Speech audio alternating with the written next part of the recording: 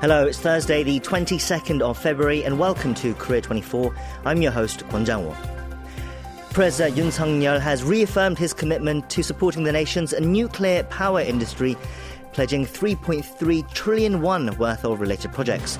We'll have more in news briefing shortly. As the standoff between the government and the medical community continues over the plan to increase the med school admissions quota, we debate the issue for today's weekly take.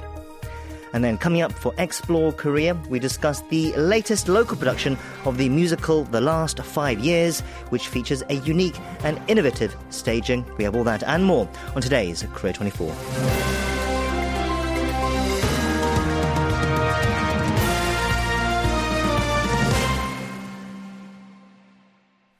President Yoon Suk-yeol has vowed to provide funding for nuclear power-related projects at a public debate session held in Changwon today. This is in line with his election pledge to reverse the previous administration's drive to phase out nuclear power. For more on this story and our other headlines from today, I'm joined in the studio by KBS World Radio News Editor Daniel Chen. Daniel, hello. Hello there, Jang-woo. So President Yoon got into greater details about his plan to provide support for the sector, and it was a considerable amount. Can you share with us what he presented? Yes, it was at the 14th round of the New Year's presidential public debate in Changwon on Thursday. Yoon promised nuclear power-related projects worth 3.3 trillion won, or around $2.5 billion, and special state financing of 1 trillion won, reasserting his presidential election pledge to support nuclear power, a 180 from the Moon Jae-in administration's move away from nuclear power plants. He also vowed to extend eligibility of tax benefits to include facilities investment, a state injection of over 4 trillion won into nuclear power R&D over 5 years. There are also plans to enact a special law to support the industry, including small nuclear power modules.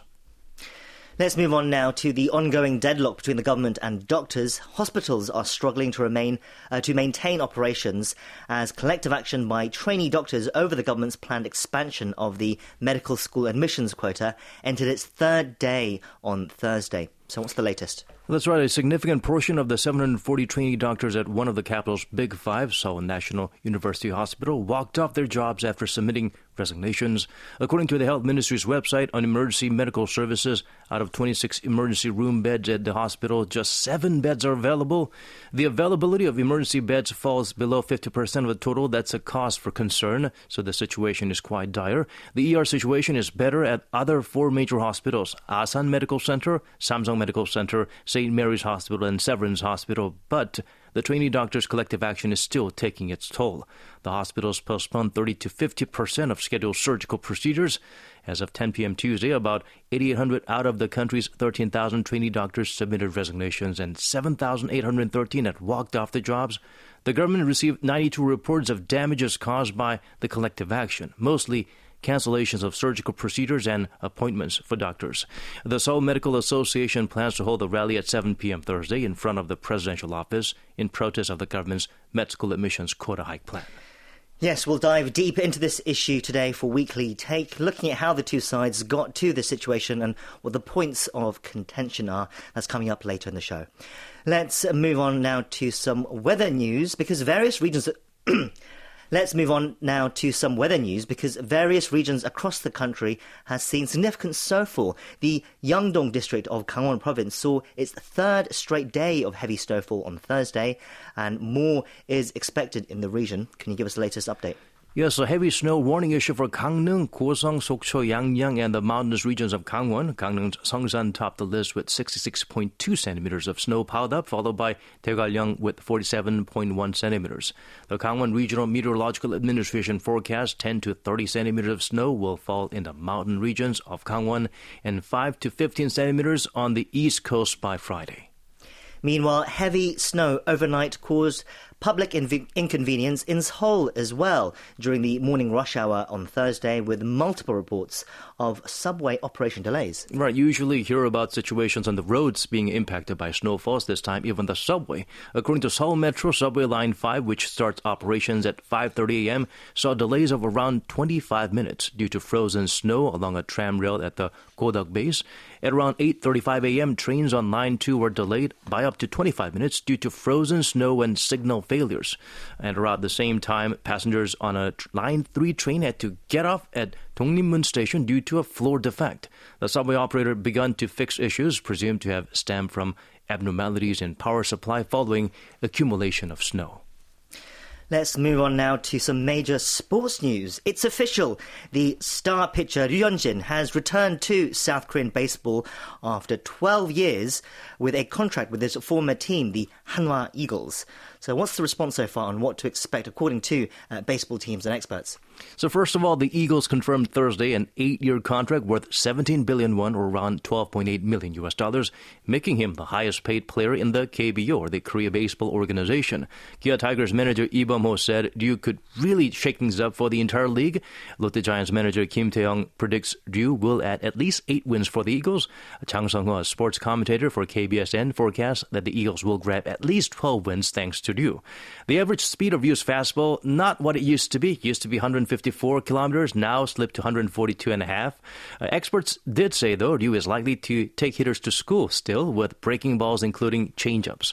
But some observers also fear Ryu could struggle. He had 4 surgeries and faces tough opponents, including Choi Jung of the SSG Landers, who batted .362 with 4 homers against the returning lefty. Let's head over next to Montenegro, where a court in the Balkan country has reportedly ruled that Kwon Do-young, the disgraced co-founder of the cryptocurrency firm Terraform Labs, should be extradited to the United States on fraud charges. Can you tell us more? Right. According to a Montenegrin local daily, the High Court in Podgorica on Wednesday permitted the extradition of Kwon to the U.S., rejecting South Korea's request. The court did not disclose the reason for the decision to extradite Kwon to the U.S. instead of his home country. The ruling comes 11 months after Kwon was arrested at Capital's airport for attempting to fly out using fake passports, and 22 months after he fled South Korea amid a probe in connection with the crash of Terraform Labs and Luna coins, which is estimated to have caused investor losses of more than 50 trillion won, or $37 billion US worldwide. In other news, the South Korean government on Thursday summoned a top Japanese diplomat in Seoul to protest the annual Takeshima Day event in Japan that celebrated a claim to Korea's Dokdo Islets. A very misguided claim indeed. Foreign Ministry summoned Taisuke Mibe, the Deputy Chief of Mission at the Japanese Embassy in Seoul, to protest the annual event hosted by the Shimane Prefecture, calling on Japan to abolish it. According to Kyodo News, Shimane Prefecture held a Takeshima Day event Thursday afternoon in Matsue, the prefectural capital, where the Japanese government even invited Shojiro Hiranuma, the parliamentary vice minister of the cabinet office. South Korea's foreign ministry stressed Dokdo is historically, geographically, and under international law, South Korean territory. And finally, the Washington-based Radio Free Asia reported that the Russian Foreign Ministry appears to have been the target of North Korean cyber espionage as malware was detected in a software installer used by the ministry. What more do we know? German cybersecurity firm DCSO, which discovered the malware, described it was similar to that used against the Russian Foreign Ministry in 2021 by a North Korean group of hackers called Kony. The RFA reported this type of malware allows hackers to gain access to internal documents while bypassing authentication networks. The malware induced a transfer of statistical data from Russian consulates overseas to affiliated agencies under the Russian ministry. Kony is suspected of multiple attempts to steal information from the Russian ministry between late 2021 and early 2022, while also conducting hacking attacks against South Korea for many years. That's where we wrap up our news briefing today. Thank you for those updates, Daniel. Thank you so much for having me.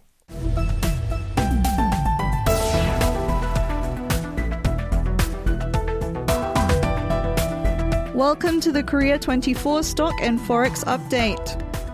The benchmark Korea Composite Stock Price Index rose 10.96 points, or 0.41% on Thursday, to close at 2,664.27. The tech-heavy Kosdaq climbed 6.04 points, or 0.7%, to close at 870.11. On the foreign exchange, the local currency strengthened 6 won against the US dollar, closing the day at 1,328.7 won.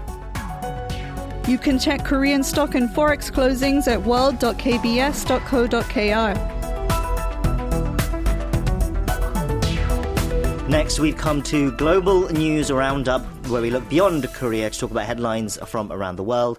And joining us for that in the studio, it is our KBS World Radio News Editor, Gu Hee-jin. Hee-jin, hello. Hello, General. The European Union has approved its latest sanctions package against Russia over its war in Ukraine, banning nearly 200 additional entities and individuals accused of involvement in the two-year conflict. This also included its first sanctions targeting North Korea regarding the war. What can you tell us? Well, according to the AFP, Al Jazeera and Reuters, the EU's latest sanctions targets some 200 individuals and organizations involved in the circumvention and the defense and military sectors, bringing the number on its blacklist so far to around 2,000. And this package also includes the EU's first on North Korea in relation to the Russian-Ukraine conflict. The latest measures go after the Russian weapons industry as access to components to manufacture drones. The focus is on entities and individuals that are part of Russia's military industrial complex and those involved in trafficking and kidnapping Ukrainian children. And while the official copy of the sanctions are not yet available, several media outlets have started to report on the details. Reuters reports that the sanctions include one against a North Korean and one Belarusian firm. AFP also reported that it had obtained a draft that listed the blacklisting of North Korea's defense minister for supplying missiles to Moscow. Yes, our listeners may remember that we have previously reported that the Ukrainian military, as well as the UK-based investigative organisation, the Conflict Armament Research, confirmed they found a handwritten Korean character on a ballistic missile fired by Russia into Ukraine. Indeed. The EU and the United States have repeatedly said that they have found signs that point to arms trade between Russia and North Korea, which both countries have denied. Belgium, which holds the rotating EU presidency, said on X on Wednesday that the package was one of the broadest approved by the EU. The sanctions will be formally approved by the 27-nation bloc on the 24th of February, marking the second anniversary of Russian President Vladimir Putin's official order for the invasion of Ukraine. The US also is preparing to announce its own set of sanctions against Russia on the 23rd. Next, we head to space, where private lunar lander Odysseus is now circling the moon before it attempts to set down on the surface Thursday. Can you tell us more? Well, according to NASA, AP and Space.com, Intuitive Machines confirmed its vessel Odysseus has entered into the moon's orbit, conducting experiments from NASA and other clients. The lander is part of a NASA program to kickstart the lunar economy. The space agency is paying $118 million to get its experiments on the moon on this mission. The smooth touchdown would put the US back in business on the moon for the first time since NASA astronauts closed out the Apollo program in 1972. A success would be historic. The company would be the first private outfit to land on the moon.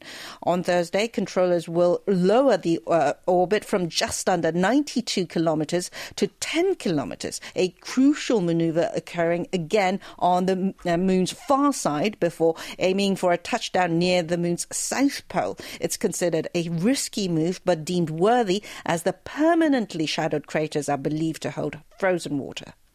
Yes, this would be the first to land on the moon, but Odysseus isn't the first private spacecraft to reach lunar orbit, though, right? Indeed. No, the Bereshit and Hakuto R landers, built by a private Israeli team and the Tokyo-based company iSpace, respectively, both successfully circled the moon. Both, however, crashed during their touchdown attempts, Bereshit in April 2019 and Hakuto R in April 2023. The moon is littered with wreckage from failed landings, and some missions never even got that far. Another US company, Astro Robotic Technology, tried to send a lander to the moon last month, but it didn't get there because of fuel leak. A crippled lander came crashing back through the atmosphere, burning up over the Pacific. And we should add that South Korea also aspires to put its first lunar lander on the moon by 2032 as well, after the success of its lunar orbiter Danuri in 2022. But hopefully, yes, it will fare better than some of those other attempts we've mentioned today. Finally, we have good news for panda lovers in the US.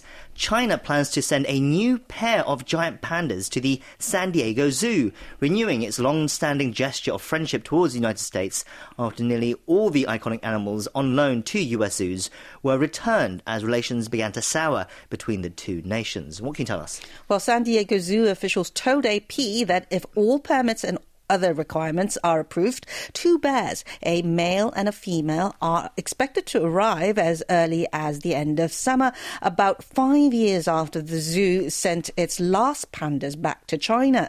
According to the AP report, China is considering a pair that includes a female descendant of Baiyun and Gao Gao, 2 of the zoo's former residents. Baiyun, who was born in captivity in China, lived at the zoo for more than 20 years and gave birth to 6 cubs there. She and her son were the zoo's last pandas and returned to China in 2019. Gao Gao was born in the wild in China and lived at the San Diego Zoo from 2003 to 2018 before being sent back. In November, Chinese President Xi Jinping raised hopes for his countries would start sending pandas back to the US again after he and President Joe Biden convened in Northern California for their first face-to-face meeting in a year and pledged to try to reduce tensions.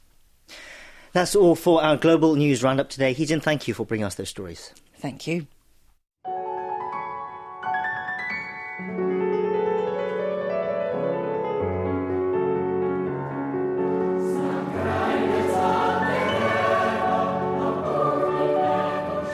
We are Boys Choir Bonipueri, and you are now listening to Korea 24.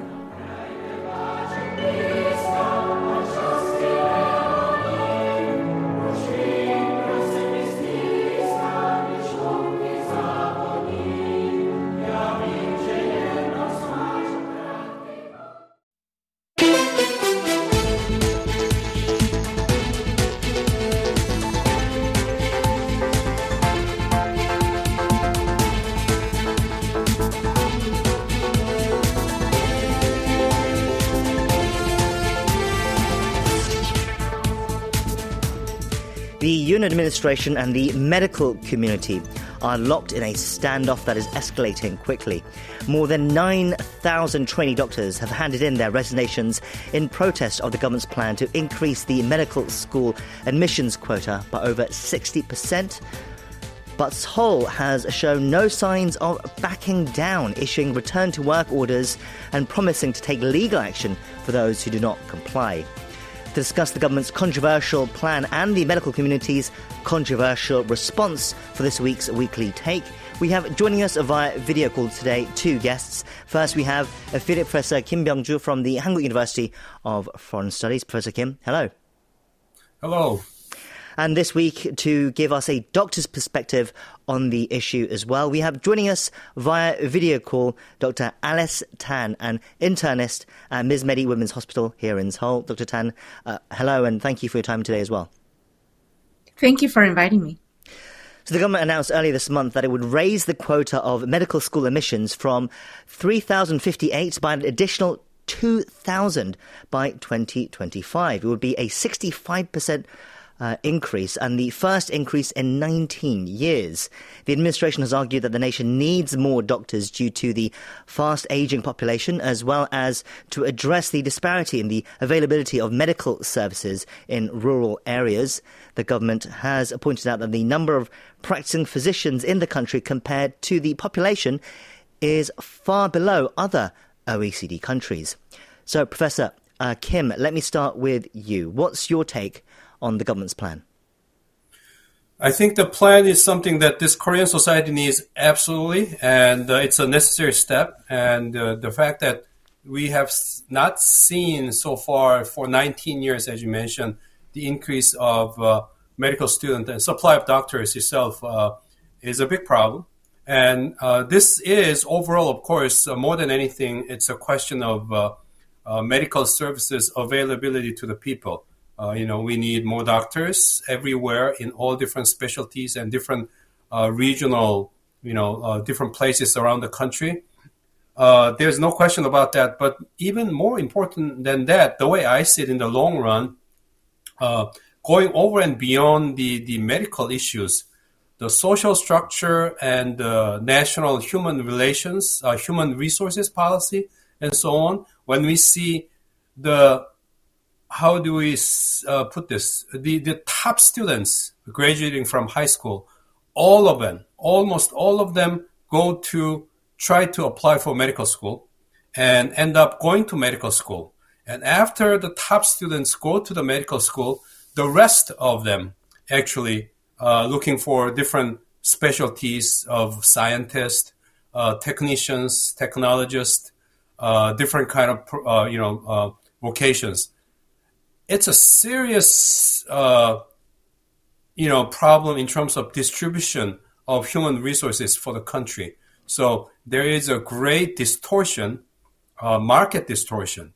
When we say the supply has not changed over the last 19 years, that's a malfunction of the market system, and the overall, we have seen a very serious problem with this, and then it's resulting in the deterioration and compromise of medical service provision. But not only that, but also income distribution and all that kind of stuff. So this is not just a medical issue.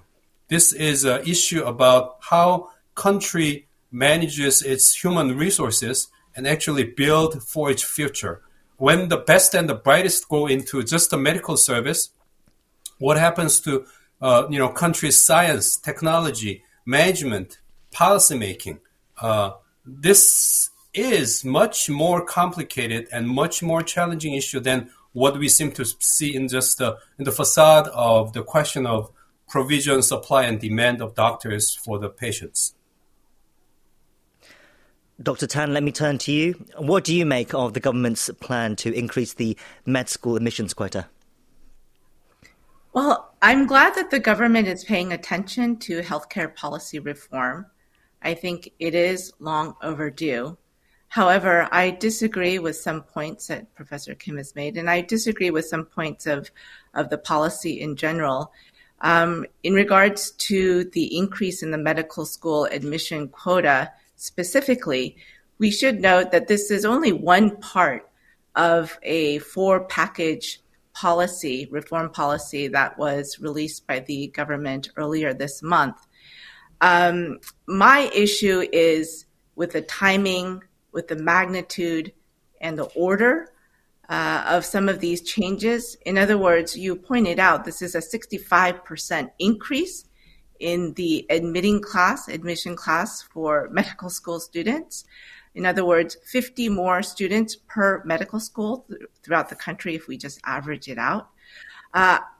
This is a huge increase in terms of one class.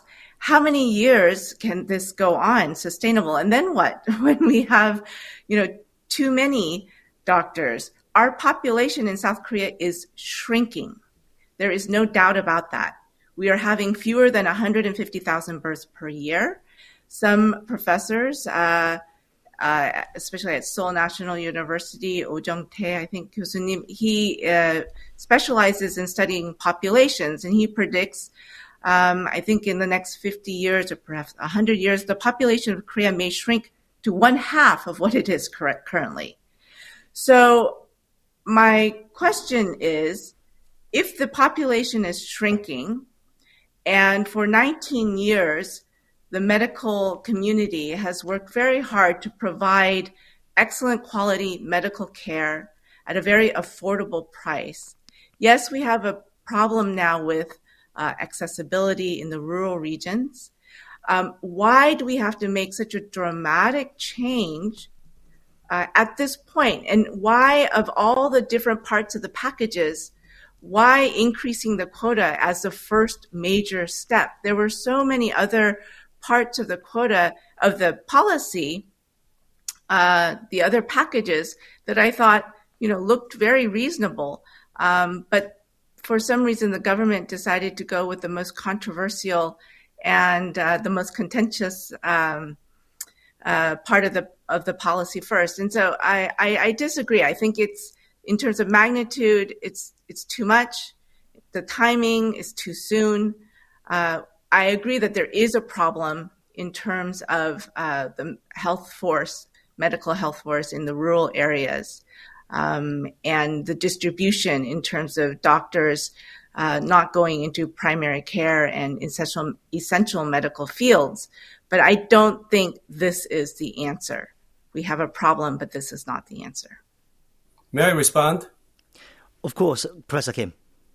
Yeah, Dr. Tan said the magnitude is a problem. Well, magnitude is a problem because for the last at least 19 years, I heard different numbers before in terms of substantial increase, but basically the supply has been limited for the last 19 years.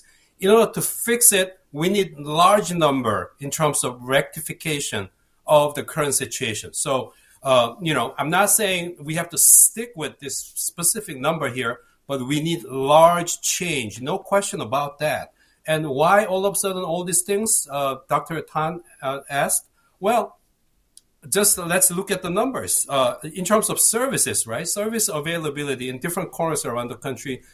Dr. Tan agreed. Everybody agrees we need more doctors in different corners around the country. There's no question about it. What about the income of the doctors? They're talking about $200,000 per year income, $200,000, $300,000 per dollars per year income for these doctors as average. And that is, we are being told by OECD that this income is much higher than 100,000 compared to 100,000 OECD average. Korean doctors are making 200,000, 300,000. What does this mean? There's absolute dysfunction of the market, demand and supply here. And doctors have been creating what economists have been calling the rents. Rents have been created when supply demand is not working.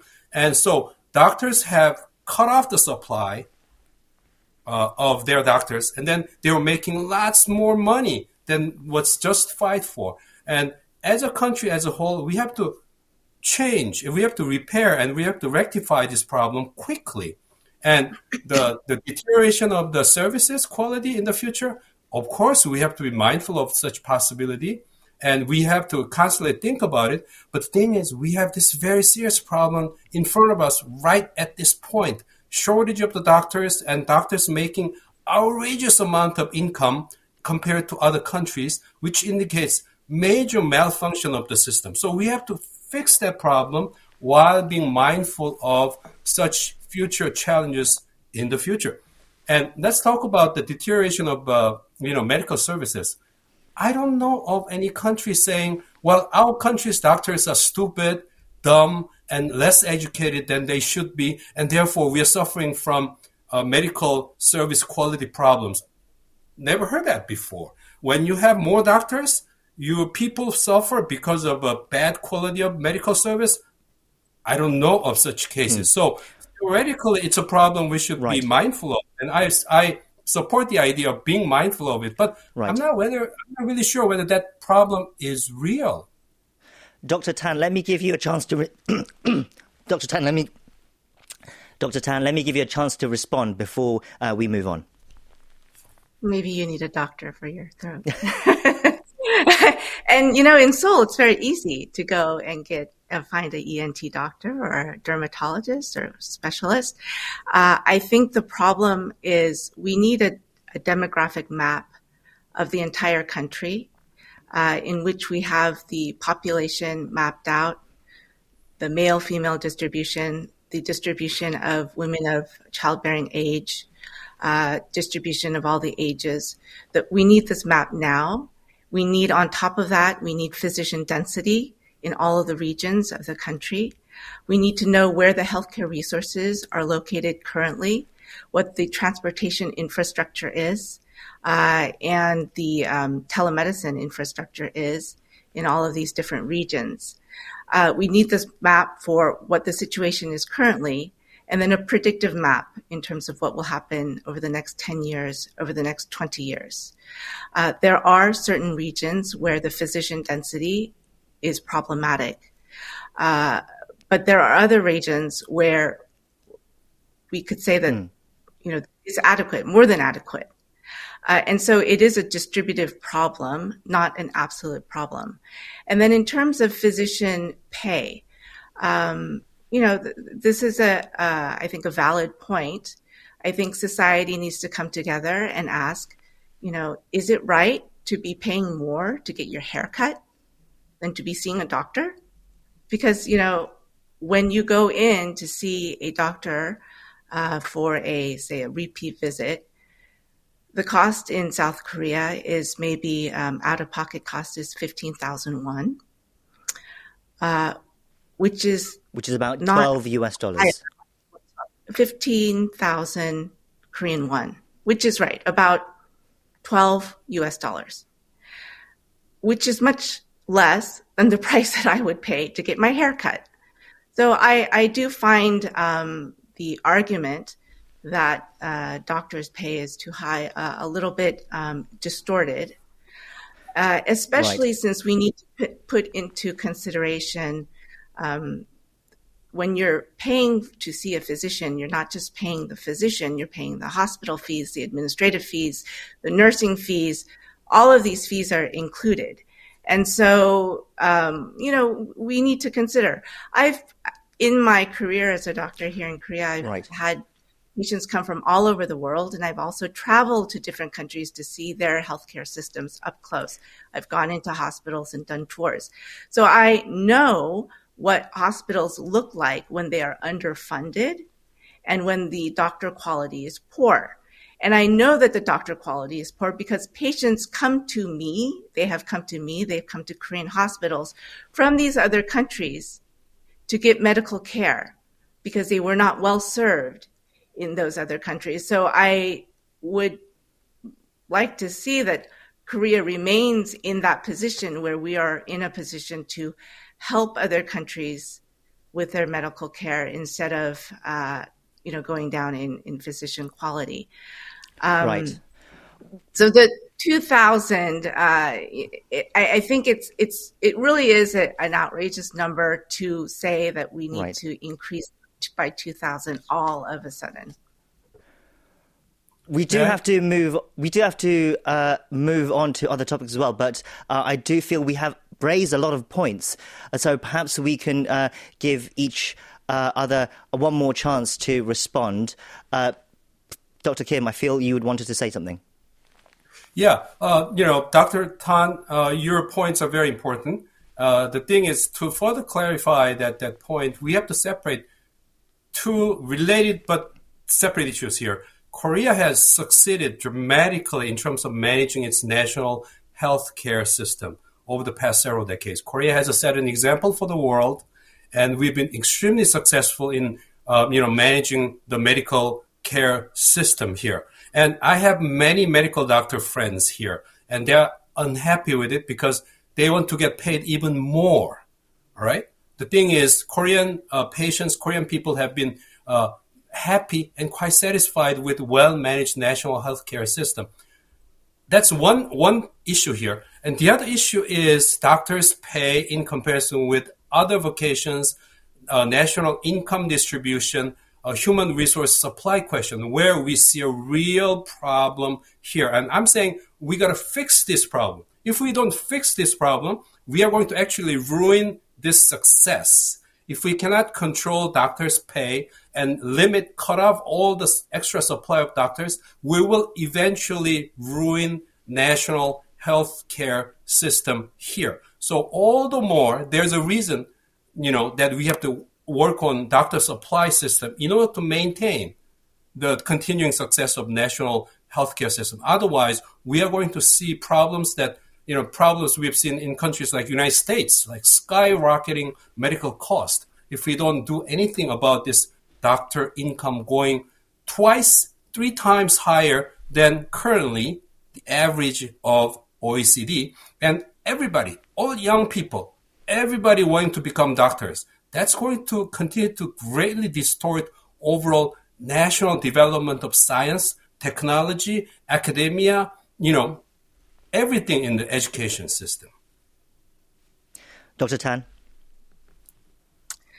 I think we're in this position right now with the doctors on strike precisely because we've had many well-meaning policymakers, experts in sociology and political science and healthcare policy in the discussion, but perhaps we need to include more physicians in the discussion. And I think it's time to go back to the drawing board because when you have an entire, generation of young doctors who are unhappy with what is going on, I think this should send you a signal in terms of, they don't feel that their voice has been included.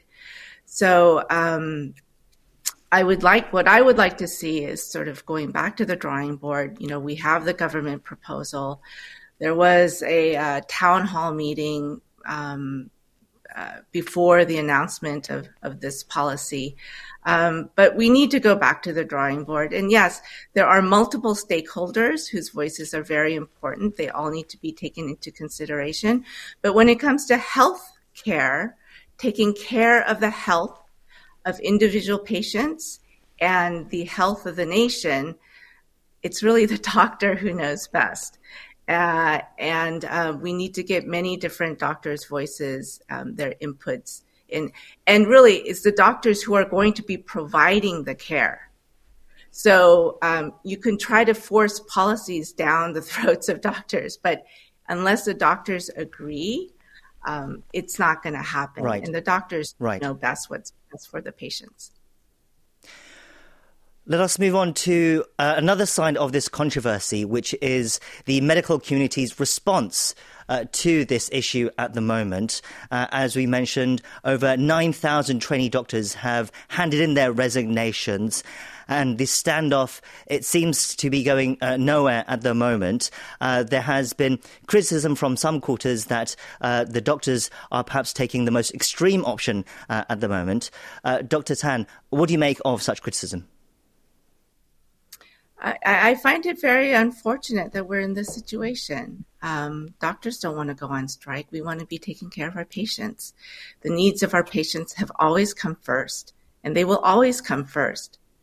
But when we feel that there are policies that put the healthcare of our nation at risk, that are not acceptable, and our voice isn't heard in a discussion setting, I think that's when they feel that they need to take action. It is not just doctors in training. It's medical school students who are concerned about their future. They're talking right now about not coming to school, basically. And then what will happen? Instead of having 2,000 more medical school students added to the incoming class, there could be zero medical school students because they may all go down a year if they don't have enough medical school days of education. And so, this is a very unfortunate situation, but I do feel that it can be solved through dialogue and negotiation. And so we have, one proposal, the government's proposal in place. I think doctors also need to sort of consolidate what it is that we want, what we think is good for our country. We do recognize that there are problems. We recognize that we need to expand rural healthcare, or at least provide for healthcare in rural regions where there are medically underserved populations. But I think in terms of coming to a solution, it needs to be much more inclusive and taking into account more physician voices. And of course, within the physician community, we have doctors who are at university hospitals. We have doctors in community practice, private, practice. And so we need representation of all doctor communities. Professor Kim, what do you make of the current standoff with the government, between the government and the medical community? Yeah, I think Dr. Tan used the expression that I really like in responding to this question. That is, young doctors unhappy and young doctors concerned. Okay, young doctors are unhappy about what? About change. They're unhappy about this coming change. What does that mean? They're happy with the existing system. They're more than happy with the fact that they can make $200,000 per year, 300,000 per year, which is 2-3 times higher than OECD average. And actually, in Korea, income distribution, if you make $100,000 per year, that's way above 10% of income bracket. And if you make 200,000, 300,000, you're just totally top income maker. And that's why everybody wants to go there.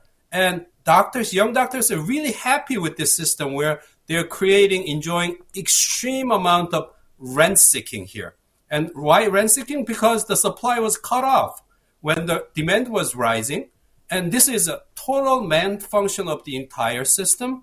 And if they're concerned about this change, they're concerned about this correction. And they have to be concerned about it because this whole system has not been working at all. We got to fix it. And we have to act really quickly because this is a serious problem. So their unhappiness, their concern just reflects the nature of the problem. The medical doctors have been enjoying unreasonable amount of rent seeking in the malfunctioning system, and we have to fix it. Dr. Kim, we are out of time, so we are going to have to leave it there. But we appreciate both your very considered thoughts on this topic today. We've been speaking to Professor Kim Byung-ju from the Hanguk University of Foreign Studies and Dr. Alice Tan from Ms. Medi Women's Hospital. Thank you once again for your time today. Thank you very much.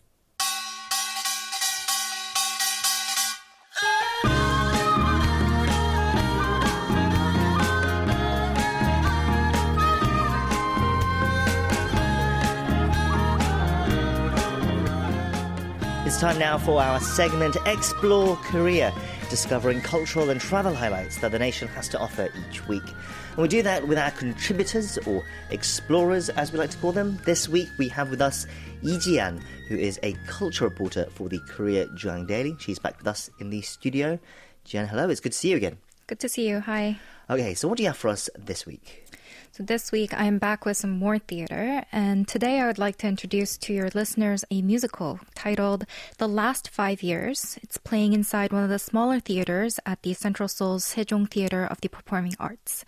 The show originally premiered in 2001 at Illinois and then off-Broadway the following year. It actually never made it to Broadway, and while it isn't necessarily a widely known show, The Last 5 Years has a solid fan base with over 5,000 L5Y hashtags on Instagram. It has also been turned into a movie starring Anna Kendrick and Jeremy Jordan in 2014. And now this musical is being staged in Korea for the first time in 15 years, and with some interesting directorial and stage tweaks that you'll be able to catch only in this particular production. Okay, that sounds interesting. So The Last 5 Years, it's an American musical then, but this has been adapted into Korean, right? Yes, that's true. Okay, so what is the musical about? What is The Last 5 Years about? The musical charts the 5 years of two young New Yorkers in love. They were both in their 20s, named Jamie and Kathy. So Jamie is a Jewish and a writer who achieved a career high very early in his life, while Kathy is a Catholic and an aspiring actor who, unlike Jamie, struggles to see the light in a professional life. I gather they don't work out then. Yes, they do not.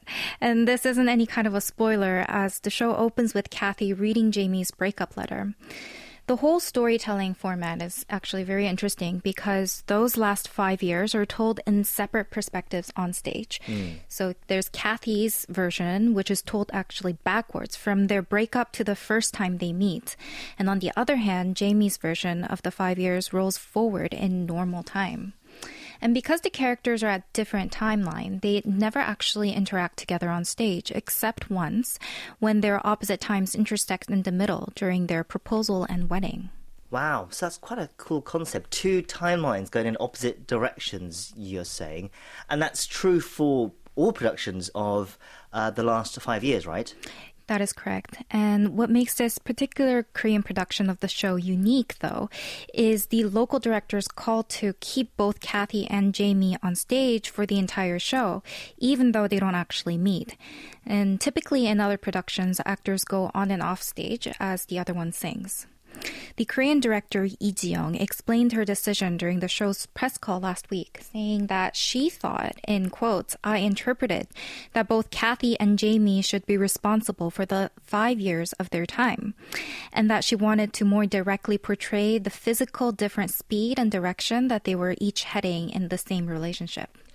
I see. In that way, you can literally see both timelines at the same time. And I guess that makes the exploration about time interesting as well.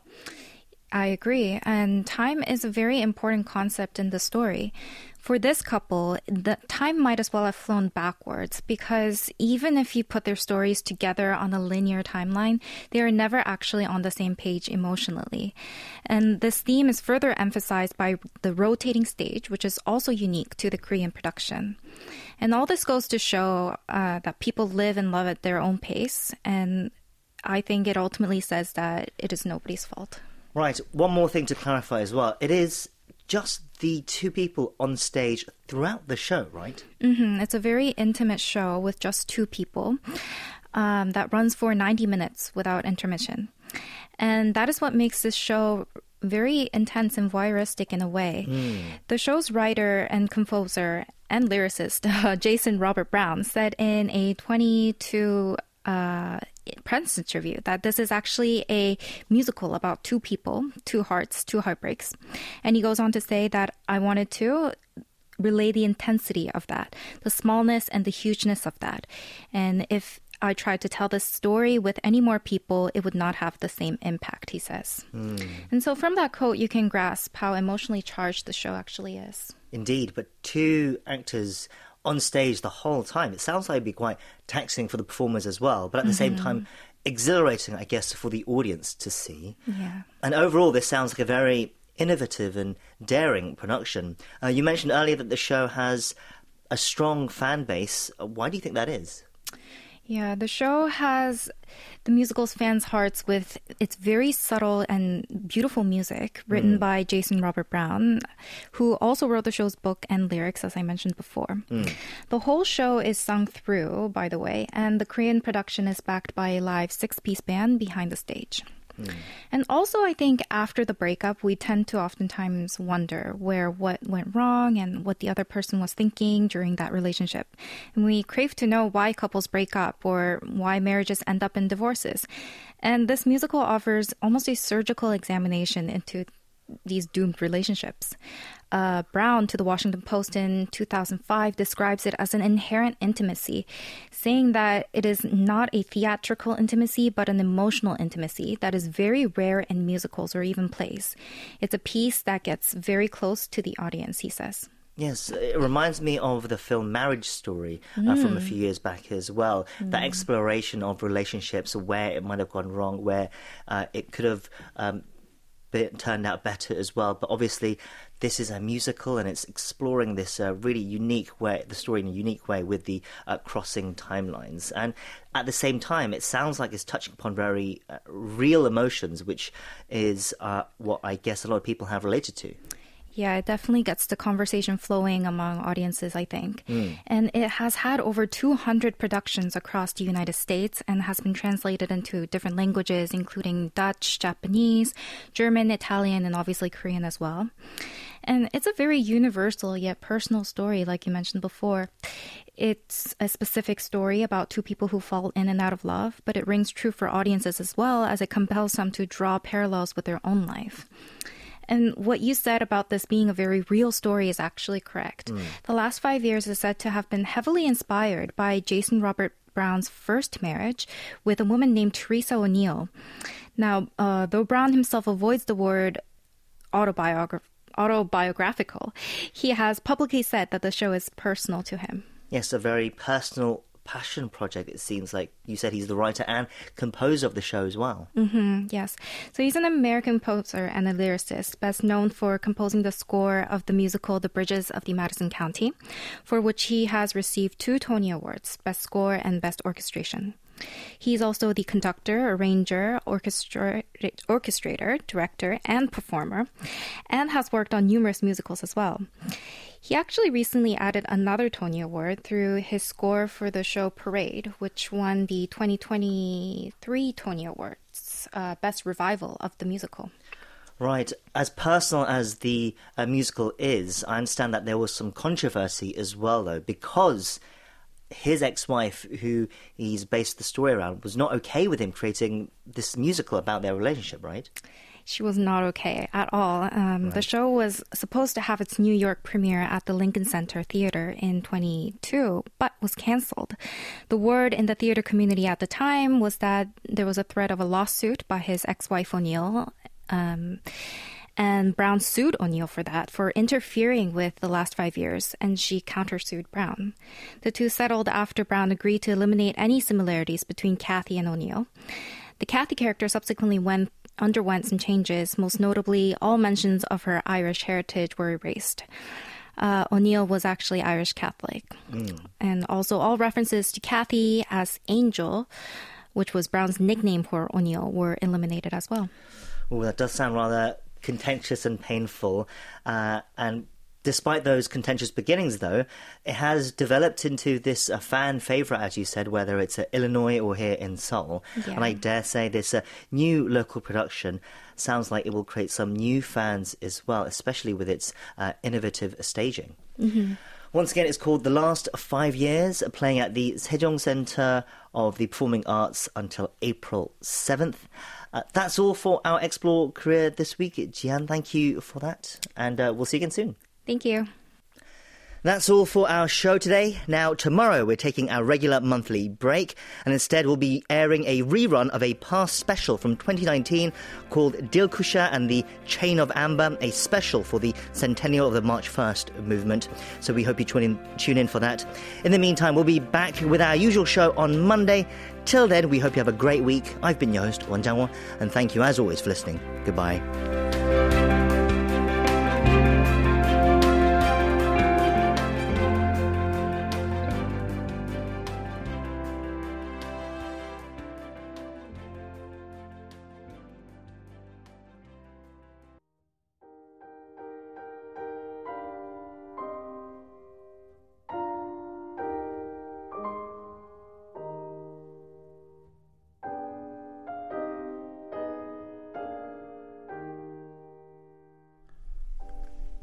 귀천 천상병 Back to Heaven by Chun Sang-byung.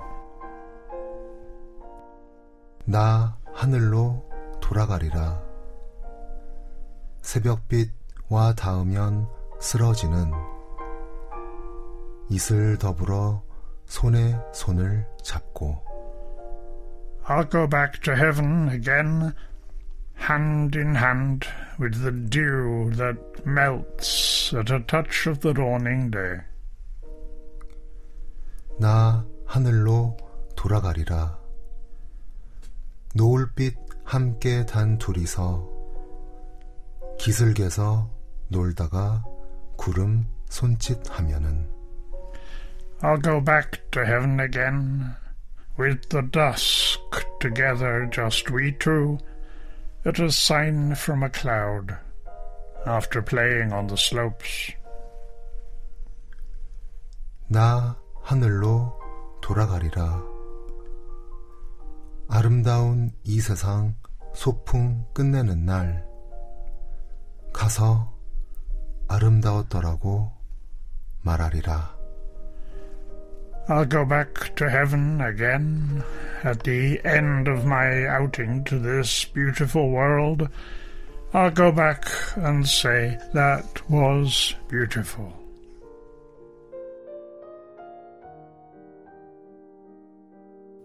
You've listened to Korean poet Chun Sang-byung's Gui Chun, Back to Heaven, read by An Jae-woo and translated by Brother Anthony of Taes and Sun Jae. KBS World Radio brings the beauty of Korean poetry to the world.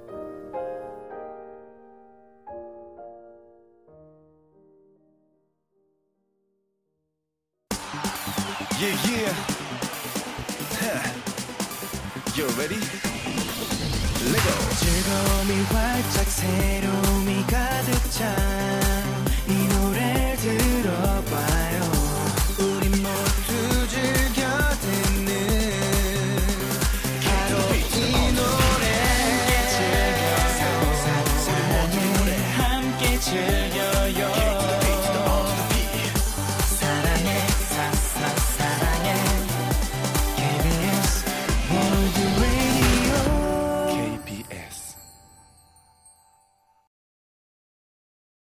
KBS World Radio